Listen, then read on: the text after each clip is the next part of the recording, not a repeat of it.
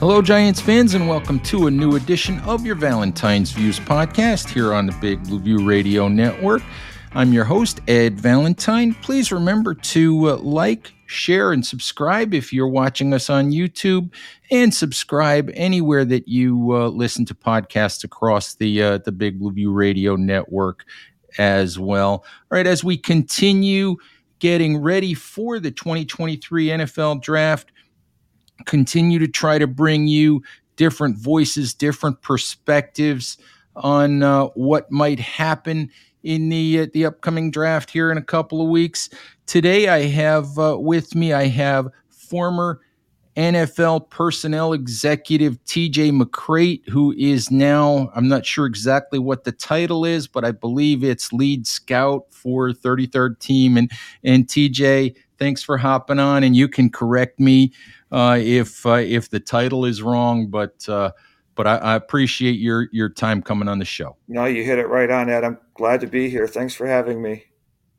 So, you're one of those guys that's been in the league for, been in the NFL, worked in the NFL for a long time, but, NFL fans probably don't know who you are.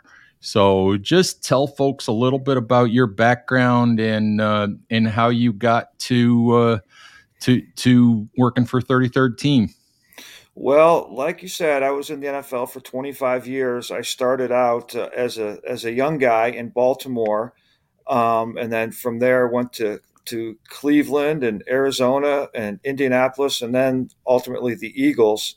So I was around some great organizations, and I did a lot of different things. I was everything from a college scout to a director of college scouting, director of pro personnel. I was the director of player personnel in Cleveland. So I did a lot of different things, both on the college and pro side. And then after 25 years, I had enough, and I just wanted to still be involved with football, and that's how I landed with the 33rd team. And that's really cool. One of the things that I love about the 33rd team, I think you and I were talking a little bit before we started.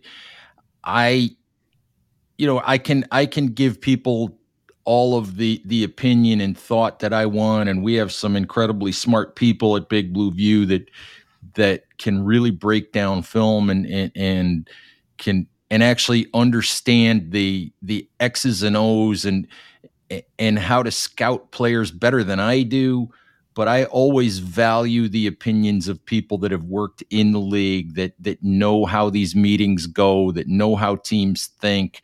So that for me is one of the great things about 33rd team is it's just filled with people who have been in the league before. So I really appreciate the work that you guys do.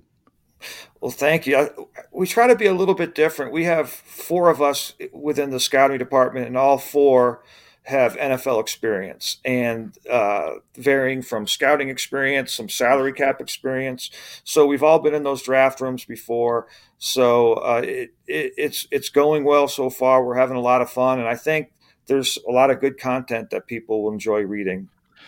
One of the things that that I wanted to ask you about, you go from, you work for a bunch of different organizations, and just how different is the process, and how different is the way that each team does things. I mean, everybody winds up with their own draft boards, and people always wind up shocked at how did this guy go in the first round and that guy go in the third round, and how did this guy last until day 3, but everybody sees things differently, and I'm just curious how different the process is and working, as you go from team to team. Well, there's similarities just in scouting in general, but I would say there's kind of two main differences in the teams that I've worked for. There's kind of the Green Bay way, which is when I was in Indianapolis for a short time with Chris Ballard, where everyone gets in a room together, watches the film, watches every player, and it's a 30-day process. It's a long, drawn out process, and then kind of the other way is the Raven way, which I grew up in, where you don't watch the film as a group, but you actually sit there and read your reports and set the board through reading your reports. So in that way, it matters more with a scout who can really sell his player. Whereas when you're watching the film as a group, there's really no selling. You talk through the player, you talk through each play, and then you kind of set your board from there. But ultimately, it all comes together in the same way. You're trying to get the best player for your team. Not necessarily an all-star team, but you're trying to find the best player for your team that fits your scheme, that's coachable and smart and tough and has the ability. That's Ed, probably the biggest thing since I started in the league 25 years ago was the character of the player. You have to know that. And every scout on all 32 team, they delve into this character and the background of the player, because just like anyone who works in an office or wherever you work, no one wants to be around bad people, and they kind of drain the life out of you. And a football team is no different. And despite all of that work, sometimes you still get it wrong. Yeah, it's not an exact science. You're dealing with people. You still get it wrong, but you try to get as much information as you can. You try to use your experience so you can limit those misses. But it still happens. I mean, there's been players where I felt so strongly about, and that just didn't work out. But there's a And variety of reasons. I was going to say, is it usually, those character reasons, it's generally, I wouldn't say it's talent. It's usually not, misidentifying, what a guy's skills are. I would guess that it's generally talent or fit, or not talent, but I mean, it's fit, it's attitude, it's approach, it's those kinds of things that end up causing you to miss on a guy. Yeah, the most of the misses that I've been a part of were because the player didn't love football and didn't give great effort and wasn't consumed by it.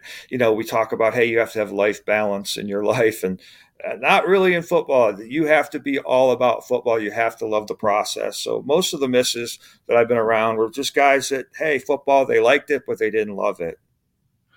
All right. I wanted to ask you, we're in that phase right now, a couple of weeks out from the draft.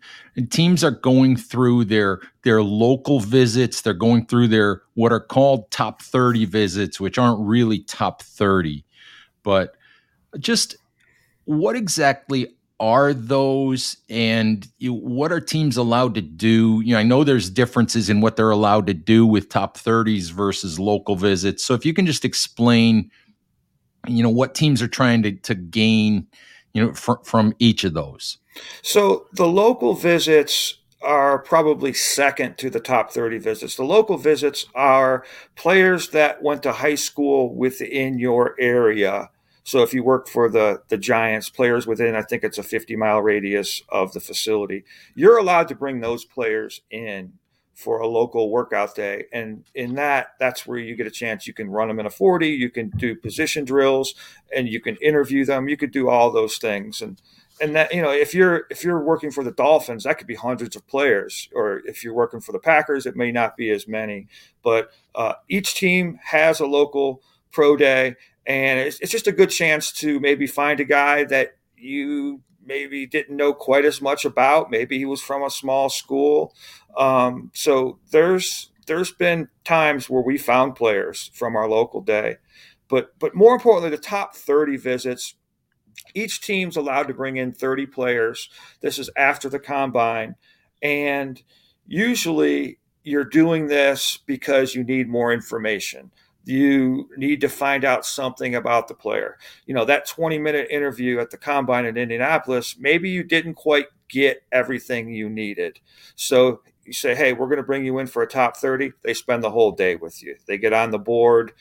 You can check their intelligence. You can have every coach meet them. You get to know them. So it's extremely valuable for that. The other thing that we would do is players that were not invited to the combine, you may not have any medical information on them. So when you bring them in as one of your top 30, you can do a full physical on them. So you're kind of checking all the boxes on different players. And, sometimes it's even a little chess match where you may bring in a player that you really don't have any interest in, but you want the rest of the league to think you have interest in them. So there's a chess game as far as that's concerned. But yes, I would say mostly it's players you want to get more information from. And then there's also guys that don't go to the combine that you feel like, hey, I need the full workup on this guy. Let's bring him in for a top 30. Right, but top 30 doesn't necessarily mean it's the top 30 guys on your board, of No, course. It's yeah, it's guys that you may still have questions about. I know people sometimes freak out and say, "Well, they drafted so and so, but they never had a top 30 visit with the guy." yeah. But that might mean that when they met him at the Senior Bowl or the Shrine Bowl or at the Combine, that they had their questions answered and that the film answers the questions that they want, and they don't need more information. You have all the information, and some teams approach their top 30, and it's just called top 30, but some teams approach the top 30 mainly for undrafted free agents, and it's a recruiting tool. So if they don't get picked after the draft, you have a better chance of signing that undrafted free agent because you got to know him for 6-7 hours during the day. So yeah, oftentimes it's just guys that have lower grades, but you want them after the draft. Yeah, and just to clarify, with the top 30s, there is no on-field stuff allowed. It's just meet and greet and information and take them around the building and take them to dinner or whatever and get to know them a little bit.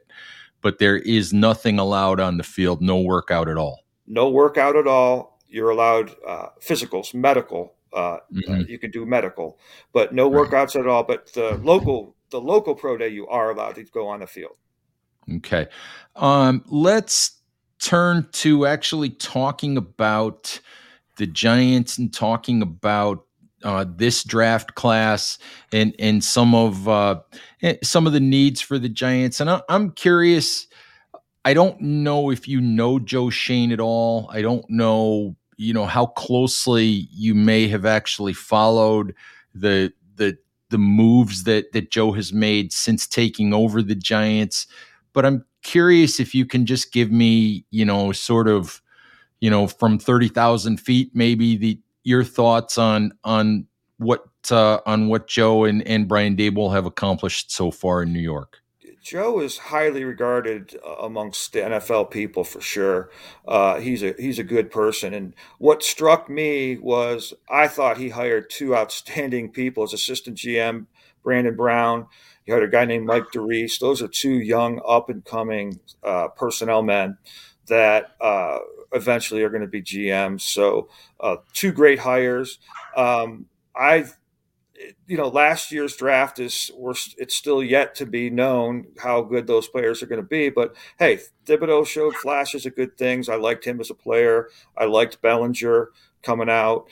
Neil. I mean, I think they're starting a good foundation. I think he's done real good things there, and it comes down to, as we all know, the quarterback and how the quarterback plays, and is he the right guy? And some of the things he did in the playoffs was impressive for sure. Yeah, I thought when it came to Daniel Jones, I think that one of the big questions with Daniel Jones was could he, and he'll never be Patrick Mahomes, he'll never be that level of quarterback, but I think one of the things that you always wondered is could he raise his level of play in a big spot? And I Right. thought he did. I thought he did that against Minnesota in that playoff game. I thought that was a big part of the reason why the Giants decided to go forward with him. 100% agree. I was impressed with what he did, and I had questions before that game, Ed, but after that, I was like, wow, this guy could be a guy. I mean, this guy can be a legitimate quarterback. So if I'm a Giant fan, I'm feeling pretty good moving forward. And as Joe has said, it's a work in progress in building this team. He admitted at the end of the off season, or at the end of the season, that there was a talent gap between the Giants and the Eagles and the Chiefs and in the 49ers and three or four of the top teams in the league. So let's talk about a few of what we see as need areas for the Giants. And one that everybody focuses on, of course, with the Giants is the offensive line. And the Giants, of course, have Andrew Thomas, who's developed into a top tier left tackle.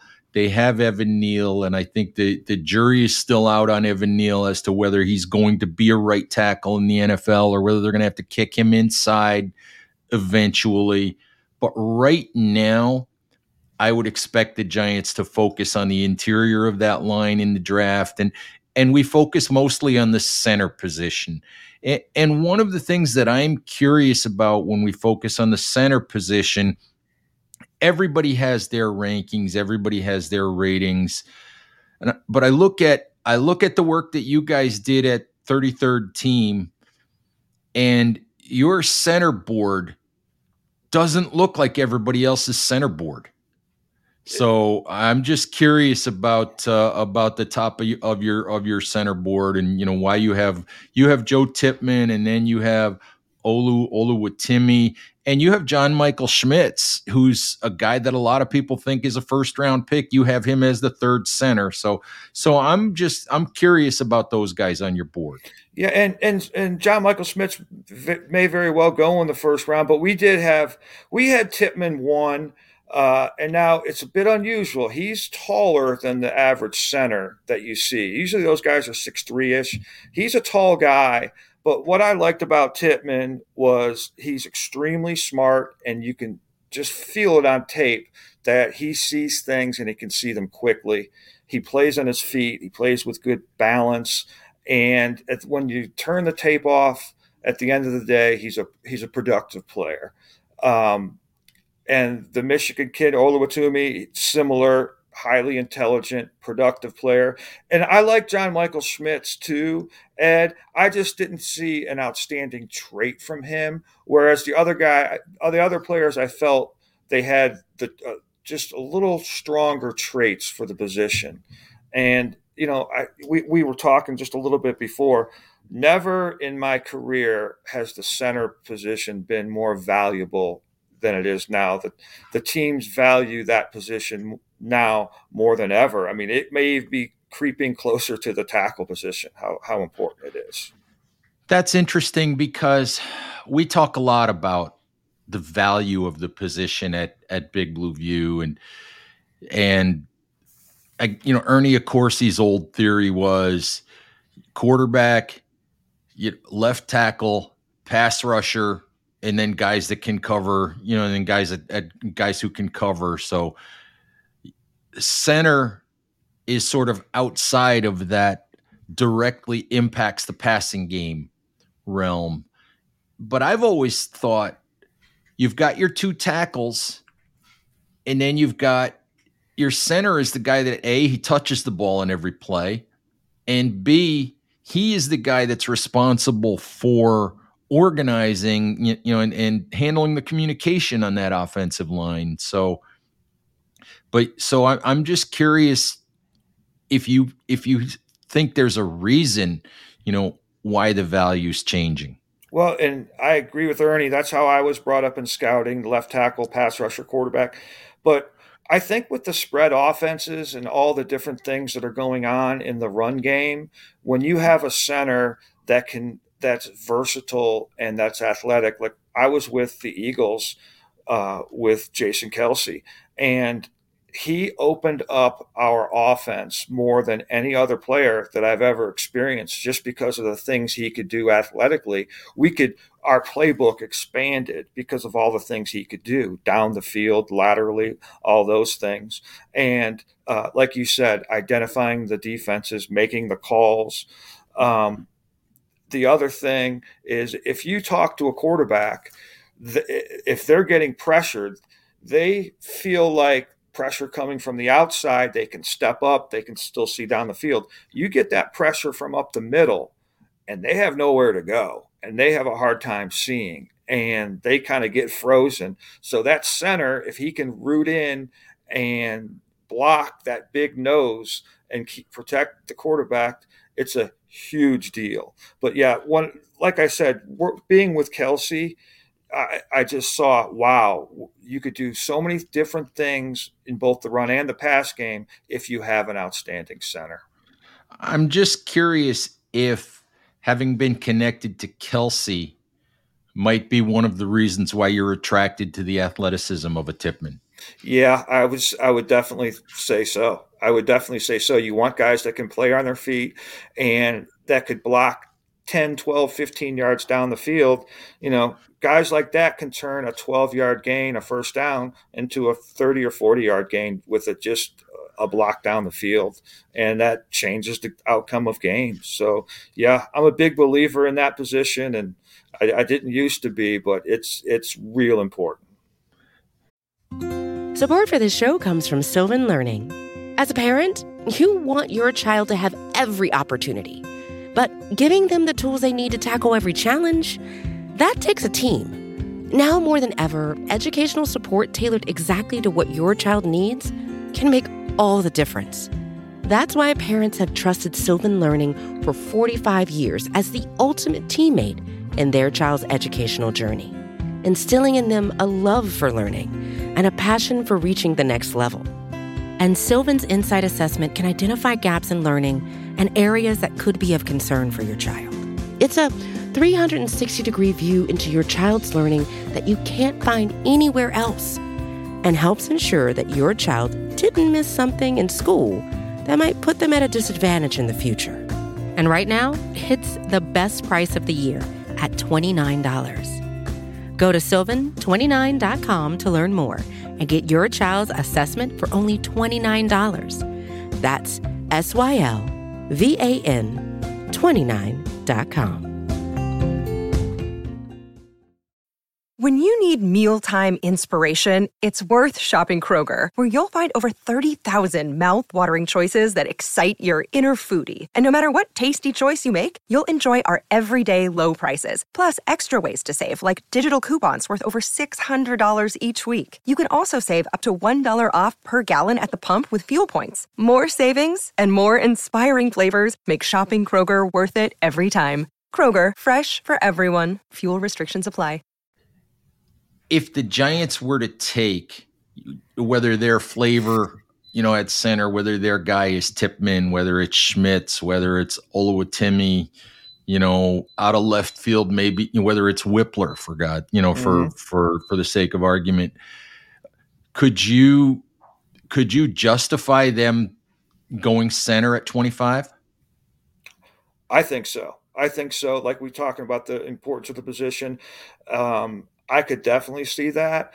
I don't think this is the strongest draft ever. And if you're picking a player to start at that position for you, definitely worth the 25th pick of the draft, in my opinion. And I'm curious, the other position that everybody's focused on with the Giants, and I've asked Joe about it, and Joe says, we're building a team here. We're not just focused on one position, but everybody wants to talk about the wide receiver position.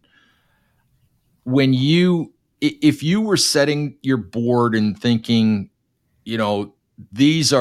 everybody talks about, these are first round players. These are borderline guys that might be first round players, second round players.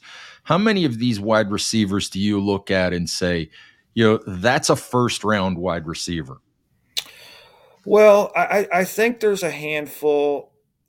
The player that stands out to me, and I'm not sure if everyone has him number one or not, probably not, but Quentin Johnston to me is the top player, the top receiver in the draft.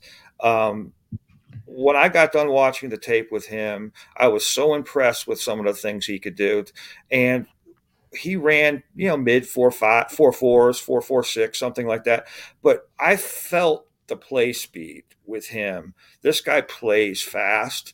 And hey, I was around Larry Fitzgerald for 4 years. And I'm not saying he's Larry Fitzgerald, but this guy does some really great things with the ball in the air where he can go snatch the ball out of the defender's hands and uses his size and his length to go grab it. So, yeah, he's number one for me just because of his size, his explosiveness, and his ability to make plays down the field. I kind of look at, and you may have heard this, I kind of look at a receiving core as a basketball team. You're going to have your power forward, your point guard. So they can be different sizes, different speeds, and have different skill sets. Yeah, it's interesting that because I actually asked Joe about that, and he said, and maybe, and again, it could be smokescreen, it could be him not really wanting to give away his intention, but he said that for the Giants, he said for Dable, for Kafka, he said separation is number one above size, above physicality, above those types of things. And I guess the way the NFL offenses are going more and more horizontal, I guess that's understandable as well. No doubt. And separation doesn't always mean you run a 4-3-40. It could mean a short area separation where you're able to get that little bit extra amount of room to get open and have the quarterback find you. So I totally understand what he's saying. And, I was with Anquan Bolden as well. And Anquan was a 4-7 player, but within 3 yards, he was phenomenal. And he could just plant, drive, get out of his cut, and he could separate. But that wasn't 40 times speed separation. It was a short area separation. Yeah, understood. I want to ask you another Quentin Johnston question. The people who have questions about Johnston it's not necessarily the speed question. It has nothing to do with the measurables. It's more about his hands and the way that he catches the ball. Do you have any concerns about that at all? I know he's capable of going up and snatching the ball, but does he do it consistently enough? He has too many concentration drops, and the drops he has most times are the easy drops. And just like we were taught when we were little, catch the ball before you run. And he doesn't catch the ball before he runs consistently. So that's something that he definitely needs to clean up. It is true. He does have too many drops, but it is something that you can improve on, and with pro coaching should improve and better improve, because it certainly is true. And, the other thing, I mentioned, Joe talking about separation. For you, who are the real separators in this class? Not the guys that just can run by people, not the straight line speed Jalen Hyatt type guys, but who are those guys that you would say are real, quarterback friendly kind of, separation type receivers? I'm going to give you two, and they're two different guys. Jackson Smith-Njigba is not super fast. And if you watch him and study him, he's not fast. He's not an explosive player. But similar to Bolden, in a short area, he's really good at getting open and creating separation in a short area. He can do that. That's what he's going to make his money doing. The other player I'll give you, Ed, is Zay Flowers, who's not a big player, but he's straight line explosive fast down the field. And I talked before about feeling the speed. I feel the speed with him down the field, creating separation. I want to give you one more. I want the fans to remember this name. It's a guy named Tyler Scott. And he ran like 4.49 at the combine, wasn't super explosive, but he's one of the faster play speed players in the draft. He plays to a 4.3 level, and he's big time explosive. Yeah, I had a chance to talk to Tyler actually for the podcast as well, and I'm impressed by him, and I was impressed when I talked to him about his desire to really learn the nuances of the craft, and that was impressive to me, is that he understands that he has a lot to learn. Yeah, the scouts I've talked to really like him as a kid. And like we talked about, not having life balance, that kid's going to be all football. He's going to work at it. He's going to get better. And he's another player, Ed, that has some drops as well. You'll see that. But he's so explosive. The speed just oozes out of him. I'm going to really enjoy watching him in the NFL, and I can't wait to see where he goes. I just hope he doesn't go to Philly. The rich get richer. There you go. There you go. I have to ask you on the other side of the ball. I have to ask you about a player that you guys have rated really highly. Just a guy that it's taken me a long time to come around on, simply because of the fact that he's a string bean. But I have to ask you about Emmanuel Forbes, because when I look at the guy, he's got everything. He's actually long. He's got an incredible wingspan. He's got speed. He's got instincts. He's got ball skills. He's got everything except the fact that he's 166 pounds. Can you draft this guy and put him out there on the outside at 166 pounds? Can you draft him in the first round and put him out there and let him play? I think you can. Like when I watched him, Ed, I'm like, man, this guy's thin. I thought he was going to be 180, but he was 166 pounds. Whoa. What? I mean, you mentioned the ball skills, the phenomenal ball skills, hands, production, ball production, all that. But I felt like he's a tough guy and he'll tackle. But he understood leverage and timing. He's so instinctive that I thought he protected himself better than most corners in college protect himself. And that may be the angle you go in on someone. It's maybe the way you use your hands. And maybe I'm not explaining that exactly. I just felt like he protected himself, and that Just in made me terms feel of, yeah, in terms of how he might approach contact and things like that. yeah, and he is tough, but he just understands leverage and where to put his body in his hands, and so he's so instinctive, and he's instinctive with that too. So that made me feel a little better about the weight, but I'm concerned, but I would still pick him in the first round. I would. Yeah, I just think I think the Giants are in a weird spot where if you look at it, if you're one of those people that's convinced that cornerback and wide receiver might be the two areas that they might approach, you might look at the top four wide receivers, the top three or four cornerbacks, and think, well, all of those guys are going to be gone at 25. Do you just do you look at 25 in this draft as kind of a weird spot? I still think you can get a good player. Like I said, this isn't the greatest draft ever, but if you do your homework and you stick to your board, you can still get a good player. And I think the Giants, with the people that I know in that building, they're going to get the right guy. I have no doubt about that. They're going to get a good player. They're going to get a starter for the long term. If that's a center, if that's a corner, receiver, whatever position, there's a player there to be picked. Could it be defensive tackle, linebacker, safety? Could it be one of those guys at a different position? Inside, off the ball linebackers, I don't feel like it's a strong draft. Trenton Simpson from Clemson's a guy we have first round grades on. After that, there's a bit of a drop off. I feel like it's a little bit of no man's land with defensive tackle. A name that I would keep my eye on if I'm the Giants fans is Brian Branch from Alabama.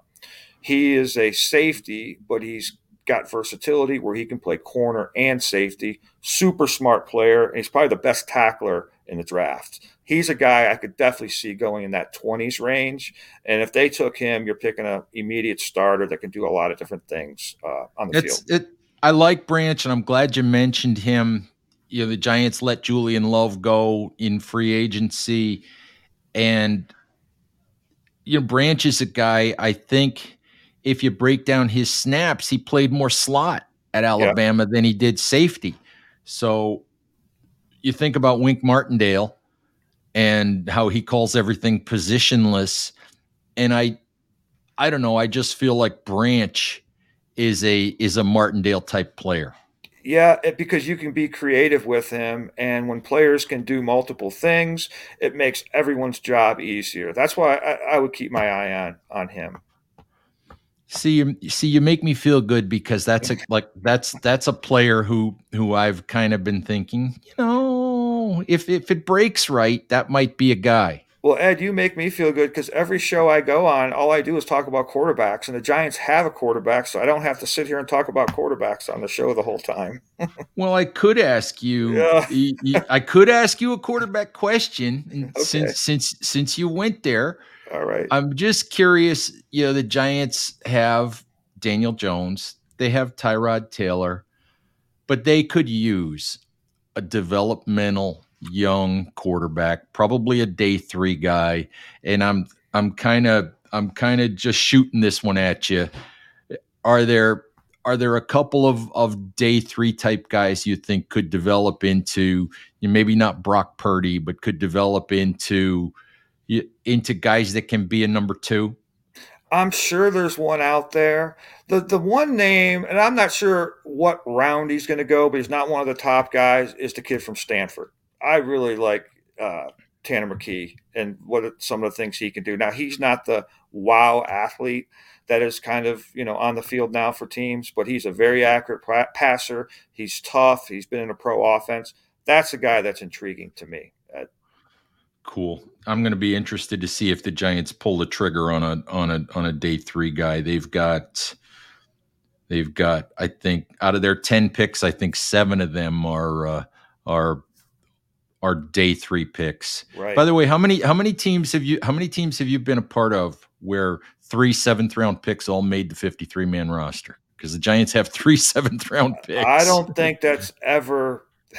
think I've been on a team that has had that. Now, when I was with the Colts, I think it was a 15-year span where an undrafted player made the team in Indianapolis.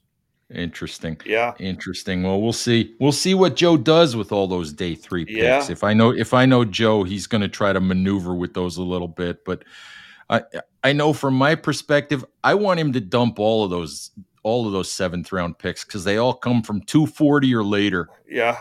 And I don't want to work that hard on Saturday. It's a long day. I don't want to work that hard on Saturday. I want to be able to go play some golf. It's a long weekend for sure. All right. TJ, I really, really appreciate it. And you dropped some good knowledge on us here. So just let folks know, where they can find you on social media if you want to do that, or Sure. where they can find the work at 33rd Team. Yeah, we're at the33rdteam.com, and then my Twitter is at NFLTJ25. And Ed, I have to shout out the other three scouts that we have working for us. Like I said, all have NFL experience: Justin Casey, Evan Pritt. But there's a little bit of a Giants connection. One of our scouts is a young man named Kevin Cohn who worked for the Jacksonville Jaguars. And you may know his uncle. His uncle was a pretty good coach for the New York Giants, a guy by the name of Tom Coughlin. So we have a connection there. Yeah. There you go. There you go. And I think you have, working in another one of your departments, not directly with you guys in scouting, you have a guy named Tom Radowski that works with you guys as well. Right. That was in the Giants scouting department for a minute or two. Right. So that is, as I said earlier, that for me is one of the reasons why the work that you guys do is attractive, because you guys, everybody can, and Dan Hatman, who runs the Scouting Academy, is a friend of mine, and you can take Dan's class and learn how to scout and learn some of what you guys look for, but it's a whole different thing when you've been in the buildings and you've been in those rooms and the thought process that goes into all of it. And that's one of the reasons why I love the work you guys do. I appreciate that. Thank you. All right. So, TJ, thank you again for coming on. Giants fans, thank you as always for listening. Please remember to stay safe out there, take care of each other, and we'll talk to you soon. Bye-bye.